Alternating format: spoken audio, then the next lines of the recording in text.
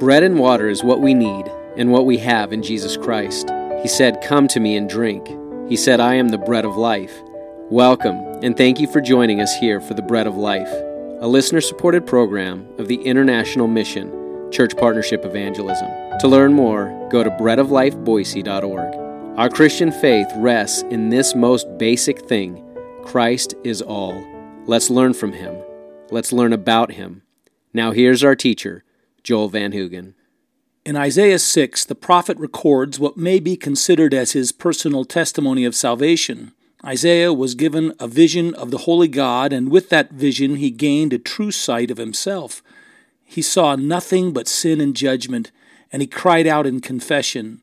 And to that confession of his sin, God responded, bringing to him cleansing and forgiveness from the altar of sacrifice. On that altar, the blood of the Lamb had paid for his sins. And that Lamb, folks, was the Lord Jesus. And from that time on, Isaiah's message to the nation of Israel was developed. It had two parts to it. First, God is holy. Come and face up to Him. And second, God is a Redeemer who will make clean all those who confess and repent before Him. By the way, I don't know if we went into this last week very much, but it's important for us to understand what redemption means for a moment. It's a word that's repeated oftentimes in Scripture.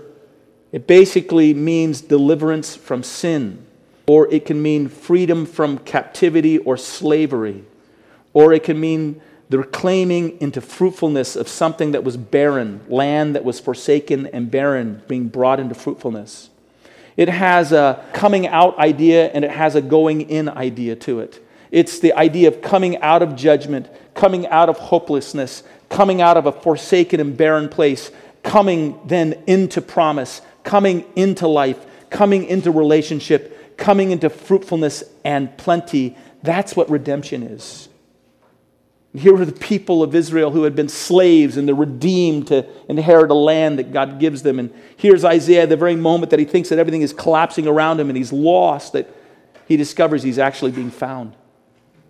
God is finding him out for a reason so that God might find him and save him and deliver him. And the holiness of God reveals to us our sins as we have God revealed to us. But the same holiness that exposes our sin is the very holiness that God gives to those who confess Him. We've said this before.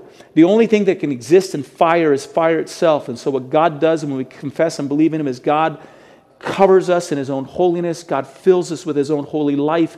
God makes us holy, extending to us something that is not naturally within us, but something that is imparted from Himself, the fire of His own life, so that we might be with Him and enjoy His presence. And so they're covered in holiness and brought into life in Him, and life begins. Another thing that we noted last week in our message is that an encounter with God and His holiness, that encounter that produced fear and that encounter which produced a confession and that brought to Isaiah redemption, then made him a messenger of that redemption to others. But as he brought that message of redemption to others, they didn't listen. They wouldn't listen. You know why? He couldn't begin with a message of redemption. He began with a message of holiness and of judgment and of sin. He called them to come before a holy God and encounter themselves and recognize their sin before them, and they didn't want to face it. They didn't want to see God in that way, and so they kept refusing the message and turning from the message. And so the Lord actually prophesies to Isaiah that his experience is going to be that he's going to be speaking to people, and the essence of his message is be seeing and not perceiving, be hearing and not understanding, until your eyes are dull and blind, until your ears are filled up, until your heart is hard. How long do I have to do that, Lord? You keep doing it. You keep exposing them to the message of my holiness. You explain to them that the only way they'll come into my redemption and salvation is when they face up to me and confess their sins. And if they won't look to me and they won't turn to me and they won't allow themselves to be devastated before my holy presence, I'll keep wearing them down. I'll bring them into judgment until their land is forsaken, until they're burned down to a stump. And then out of the stump, I'll find a holy seed of responsiveness that will return to me and come to me, and there my work of redemption will begin in their lives. And the stump will be the holy seed. I said there's something encouraging about this. Isaiah, no matter how resistant they are and how people turn away from you and don't listen to you, you keep being faithful to me and you keep producing and proclaiming this message of my holiness and the salvation that comes when men will turn and look to a holy God. And it's only then that they can receive my redemption. You keep preaching it and proclaiming it. And Isaiah, they're not going to listen. But understand something. I'm going to work away at this until I isolate that seed and that responsive in that place. I bring that point of abject humiliation where they respond to me. I know what Isaiah was feeling. I think Isaiah was saying, oh, why will you not listen? Why do I have to endure this position where I have to keep speaking God's truth and at the same time watch God whittle you down to nothing because you won't respond? How hard it was on Isaiah. You know how long Isaiah did that till? He did it until one day they put him in a stump and they cut him in two. That's how Isaiah died. It's at least what tradition teaches us. God was whittling down to a stump. They thought they'd return the favor to God's messenger. But God had a promise to Isaiah, in this stump will be a holy seed. I'll wear them down, but at some point in time, to those I've chosen, my message will get through. It's very encouraging. At the same time, what a burden. What a burden to continue to be faithful and preach. How could Isaiah keep doing it? Because Isaiah saw that he was the same as they, apart from the redeeming work of God. Isaiah had seen the holy God, and he couldn't deny him. And he had to go and proclaim him to others. And Isaiah had experienced before that holy God he'd been found out, and yet he'd been found. He'd revealed his sinfulness, but he also found a Savior in that moment who would cover him and cleanse him and wash him. And Isaiah was bound to share that message to others, whether they received it or not. This last week, I had the opportunity to visit with an individual. And in the course of the conversation, we were talking, and he basically revealed to me, I shared the gospel with him in a very brief, 60-second statement to him, and he paused and said, listen, for the last 20 years, I've basically been wandering my entire life. I've been traveling. I haven't really had a city that I call my own city. I've just moved around and done contractors work all over the country because 20 years ago, I had a wife and a daughter, and they were killed by a drunk driver. People tell me that, God wasn't in it wasn't God's fault, but I can't let it go. And I've just been restless and unsettled for these last 20 years. I think what triggered him was I told him that God was pursuing him because God had a home that he wanted to bring him to and a place that God wanted to bring him to rest. And the Spirit of God used that statement to trigger these words from him. So it began a conversation with him. Long and short of the conversation was I pointed out to him that God is sovereign and we don't understand all that God is doing, but God knows more than us and God is in control of all things. God is working all things, and you cannot, because you don't understand what God's doing, invert yourself and make your judgments on God. You can't invert and say, God, you're the one who made me and gave me this instinct for justice, and now I'm going to use it against you because you don't seem very just.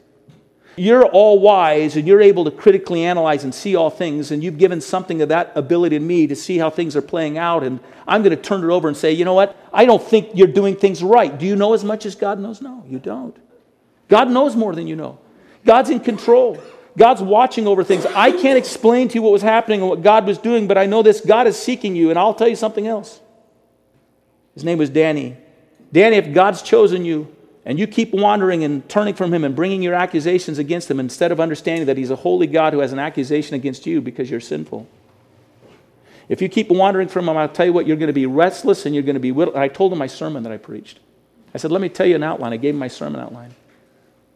The last point is, if you don't face the holiness of God, God will whittle you down to a stump until you respond to Him. Danny, if you don't respond to Him, you're just going to be restless the rest of your life. And God is going to whittle you down to a stump until you turn to Him. And he began to weep. I don't know if I'll ever see Danny again because it was kind of like a accidental meeting that we had with one another at a gas station. He had to go on his way, and he got in his truck, prayed for him, and I gave him my phone number. I said, you call me. Today I want to add just a little bit to what we've said, and I just want to say that I'm going through this topic quite slowly because I don't want anybody to miss the progress of this truth. I want us to see how that facing the holiness of God brings us to a fearful confession. Out of that confession comes a wonderful redemption and deliverance. That this very attribute that seems to separate us and judge us and consume us is also inviting us and coming to save us and renew us. And that what God has remaining for us, if we'll turn to Him and see Him in this way, is rejoicing and praise. The very attribute that we're trying to avoid oftentimes because it would overwhelm us and destroy us, is that part of God that God is opening up before us so that He would open up to us a way of life and a way of rejoicing and a way of overabundant beaming life. That's what I want us to see. I'm aware of a pastor. There's a book I read some years ago in which he preached the same message something like 5 or 10 times in his church, the same exact message. And finally, when are you going to stop preaching the message? He goes, well, I'm going to stop it when I think that you've understood it and you're ready to obey it. Why go on beyond this point? And sometimes you come to these points and you realize they're so foundational. They're so central to the starting point and the only safe point from which we navigate our lives. You should never, in a sense, roam in your Christian life beyond your knowledge of the holiness of God and your awareness of His presence. And when you come upon something like this, you're afraid to go off the subject. Well, we talked about the holiness of God last week. This week, let's talk about how to manage our, finances. Let's listen to this. Let's respond to this. The holiness of God presents this fearful expression of His judgment, and at the same time, the holiness of God comes and it opens up the way of salvation and opens up this praise that we can't describe. Exodus 15 is the passage I gave you. In Exodus chapter 15, the people are rejoicing over the salvation that they've realized because God has taken them out of bondage in Egypt and taken them through the Red Sea. But there at the Red Sea, the Jews are fleeing slavery from Egypt, and God reveals His holiness as a cyclone of fire. You remember? And it comes down between the Jews who are fleeing the Egyptians and the advancing Egyptian army. And there in that place, both the Jews and the Egyptians alike meet an expression of the holiness of God before the Red Sea. In that place, the holiness of God falls upon the Egyptians as judgment and destruction. And it comes to the Jews as freedom from slavery at the same time. It churns out a path through the Red Sea through which the Jews flee and move forward into freedom. And at the same time, the Egyptians misuse this path for their own purpose. And it becomes a place of destruction for them. In the same event, at the same moment, the waters are parted for the Israelites. The waters caved in upon the Egyptians and destroy them. In Exodus chapter 15, we have shared with us the song of victory that is taught to the Jews after their deliverance from the Red Sea by the holy fire of God. And here's what's left over after they've experienced the holiness of God. It says there's glory for them. They speak of God's gloriousness in holiness, that God is glorious in holiness. In Exodus 15:11, there's praises. They say that He is fearful in praises, doing wonders. There's a home with God. You have guided them in your strength and to your holy habitation. You've guided us to your holy habitation. I'm glad you've listened in today to the Bread of Life. We're introducing this radio ministry differently now. We're presenting it primarily as a listener-supported ministry of the International Outreach Church Partnership Evangelism. You can learn more about this ministry, which has expressions in well over 50 countries, by going to our local Missions Fellowship's website, breadoflifeboise.org. Or you can go to cpeonline.org. If you have enjoyed this program over the years, let me encourage you to consider donating to its ongoing broadcast. Your donations also will help us in the work of evangelism, discipleship, and church planting that we've been pursuing for the last 30 years.